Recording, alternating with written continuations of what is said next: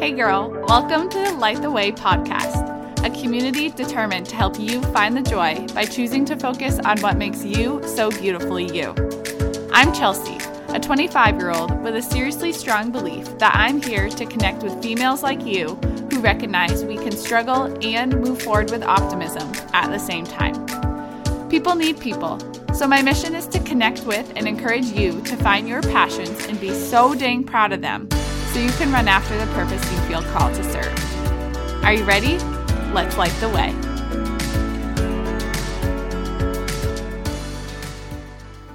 Episode number 25. Wow. Hello. I love a good milestone, and 25 is definitely worthy of a little celebration. 25 weeks ago, I finally put my vision into motion, and honestly, every time I look at the Light the Way page on Spotify or on Apple Podcasts, I get such a feel-good feeling in my heart. When I was getting ready to launch Light the Way, I wrote down these words: I am calling my shot and promise to let my fear become my power.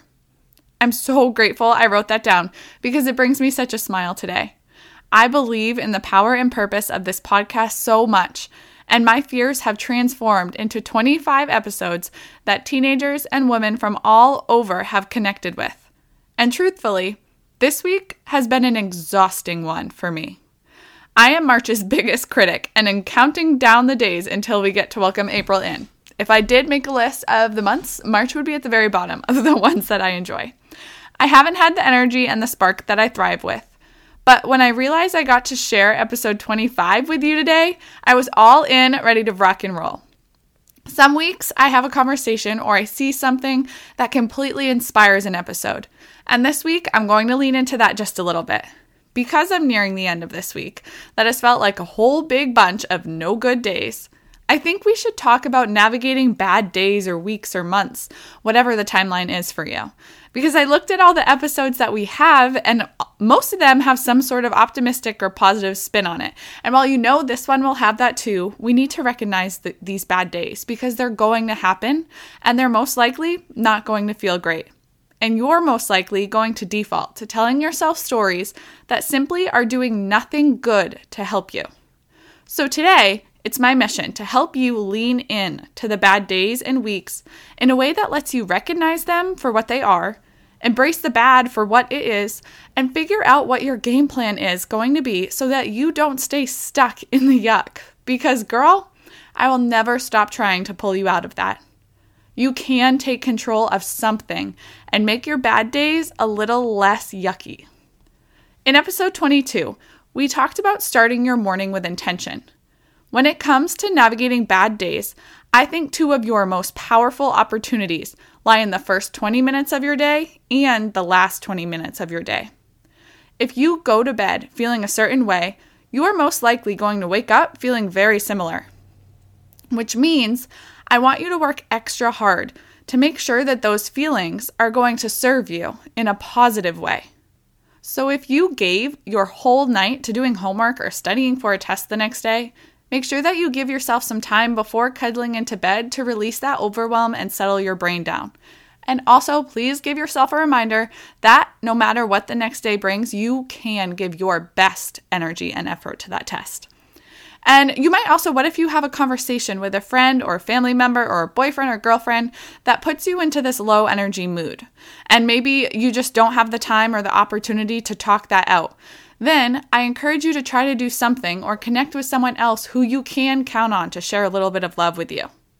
I know for me, this past week, I ended up posting in my fitness community page after dinner one night about how I was having a really hard week. And let me tell you, the hearts and the encouragement came pouring into the comments, which gave me the support I needed to let some tears loose and release the tension that I was unknowingly holding on to. And it felt so good. Being able to release deep breaths before going to bed after a hard day feels really dang good. And when you wake up in the morning, set yourself up for success. This week, honestly, I woke up Monday through Friday, and my first thought was about my exhaustion and how I just wasn't feeling it. But then I took control of my second thought.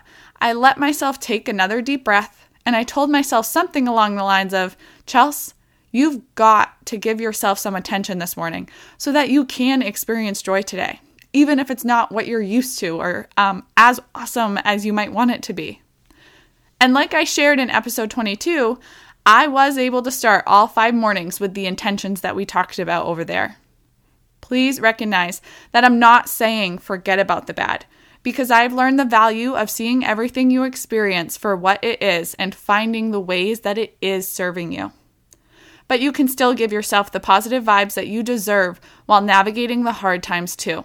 It is not an either-or situation. And between the start and end of your day, I want to share with you some simple things that you can do to put some effort towards embracing some good. If you can, right now, get ready to make a list. Put it somewhere that you can access quickly in the future, like the Notes app of your phone. And I want you to title this list, Things That Make Me Feel Joy. And then probably add like an I love you emoji or the little shine emoji, the rocket ship emoji, the lady dancing emoji. That is my vibe. And I want you to start writing down anything that comes to your mind. My list has fresh air, time outside, moving my body, cleaning, spending time with friends and family, getting something I've been putting off forever done, walks with my mom, ice cream, organizing, boat rides with my dad, listening to Andy Grammer and my favorite podcasts, and so on. You guys get me. And when you notice yourself feeling down, you get to pull out this list, and I need you to make time as soon as you can for whatever activity connects with your energy in that moment. I don't have a dog, but all 3 of my sisters do. So sometimes I'll ask to hang out with them, and then secretly, I really just need a hug from their dog. Embracing a dog really can lift your spirits. And my sisters are pretty good at lifting my spirits as well, so I'll take them too. We can generate a lot of happiness for ourselves without having to bend over backwards. You don't need to spend money. You don't need to eat or drink. You don't need to put on makeup. Sure, those things could absolutely serve you well. But my hope is that you can fill your list with people and hobbies that help you to connect and to feel a sense of belonging. And only after you've done something to reboot some happiness, I encourage you to think about what is or had been making your day bad. Is it something you have any control over? If it is, then see if you can make a plan to overcome it. And if you don't feel like it's within your control to overcome, then is there any way for you to create some distance or some space between whatever it is that is pulling you down? And finally, and this is especially important, if you are navigating a season where you can't seem to see a light at the end of the tunnel, lean in to the opportunity to grow through what you are going through. The fact that you're right now listening to a podcast episode about recognizing your bad day means that I know you are a resilient fighter. You are not failing. You're not behind. You are not lost, girlfriend.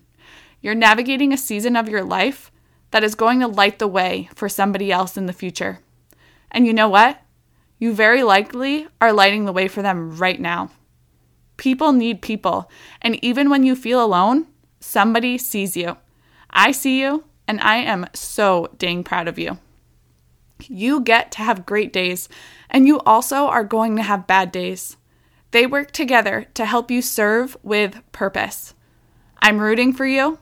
I'm sending you all of my encouragement, and I'm praying that your bad days light the way for growth and optimism. Keep on going. You've got this, girl.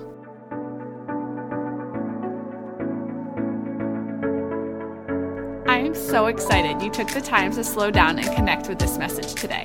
Thank you so much for being here with me. If you loved this episode, I'd be so appreciative if you would share it with a friend.